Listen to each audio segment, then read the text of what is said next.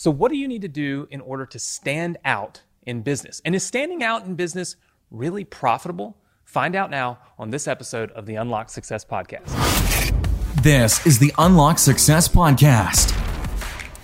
We're helping entrepreneurs around the world dive deep into the keys you need to shatter excuses, believe in yourself, and help you achieve your highest goals. Here's your host, 8-figure entrepreneur and the living legend of internet marketing, Anthony Morrison. Hey, what's up, everybody? Anthony Morrison here, and welcome to another episode of our Unlock Success Podcast. And today on the show, I want to talk to you about the power of standing out in your business, even if it's just a small thing. Because what may seem so insignificant could turn out to be the reason that your business explodes because you're offering something that nobody else is offering, right? Or you're reaching people in a way that nobody else is reaching them. A great example of this are e-com stores. Look, everybody knows that you can't beat Amazon's shipping speed or their super low prices, right? Yet e-com stores are still crushing it online right now. So why is that? Well, I can't speak for all of them, but I know that the ones who are successful are finding something different, even if it's a small thing that a customer just can't get on Amazon. And I'm telling you now that no matter what business you're in, the world is just so connected these days that you're always going to need to find a way to stand out. And here's how I did this about 15 years ago with one of my very first businesses. So, obviously, the first thing we need to put in context is why I needed to start my first business. My dad had invested his life savings in WorldCom. And WorldCom was a stock, it was a telecommunication company. It was actually a local company, right? Which was crazy. It was a local company to Mississippi, and he invested his life savings in there in his mid-60s, and they went bankrupt, and he lost he lost everything. He lost all of his money. He lost his whole retirement. All was in WorldCom, and it was a devastating time for our family.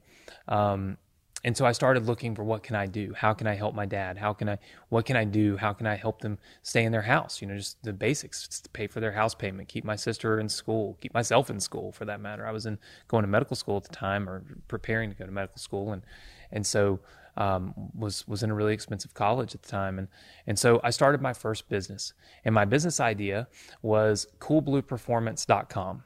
This doesn't exist anymore, but it was selling car parts. Now, while selling car parts isn't incredibly original, what I did was I scoured the internet to try to find the one thing that could help me stand out. What was going to help me be different from everybody else that was selling the same car parts? And I soon found out that just by being open 24 hours a day, that was enough to lock in business that others missed out on by 5 p.m. Now, if you think about this, it was really interesting. I thought about my market. I thought about, okay, I was actually selling car parts just for Ford Mustangs, by the way. So niched down, just Ford Mustangs. I had a Ford Mustang. I knew the industry, but I also knew who owned them.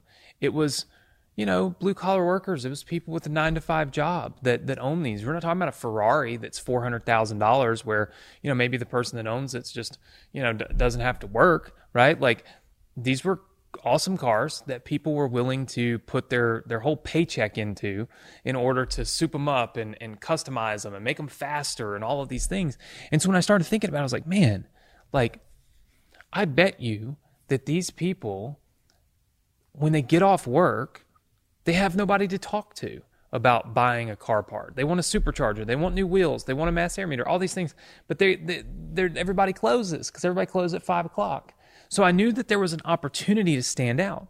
I also knew, and this was back in the day, that buying something expensive like that on the internet didn't really make a lot of sense. Most people, when they bought something expensive like that online, they picked up the phone and they called first like, hey, excuse me, I just want to make sure you're a real business, right?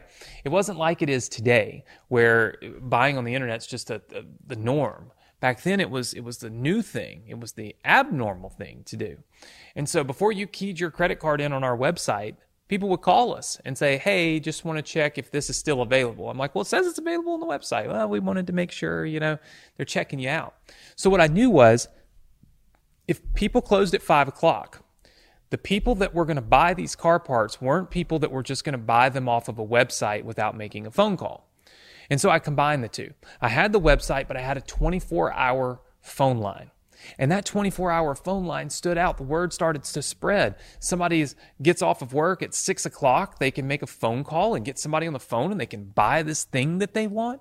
And what do you think they do? They tell their buddies, and their buddies tell their buddies, and their buddies tell their buddies. And before you know it, we're the ones that are open all the time. We're the ones that you go to. Now, the downside of this, hard work. The thing that helps you stand out may not be easy, right? It might require a lot of hard work to get it off the ground. But at the end of the day, nobody said success comes with no hard work. I hear people tell you all the time, don't work hard, work smart. I always think to myself, like, really? Mark Zuckerberg is really smart. He's worked smart. But do you think he hasn't worked hard too? Do you think that he has not worked hard? Jeff Bezos, very smart, works very smart. Do you think he doesn't work hard? Do you think he doesn't spend a lot of time working? Bill Gates, super smart. But do you think when he was building Microsoft, he didn't work hard? Or do you think he maybe combined working smarter and working harder?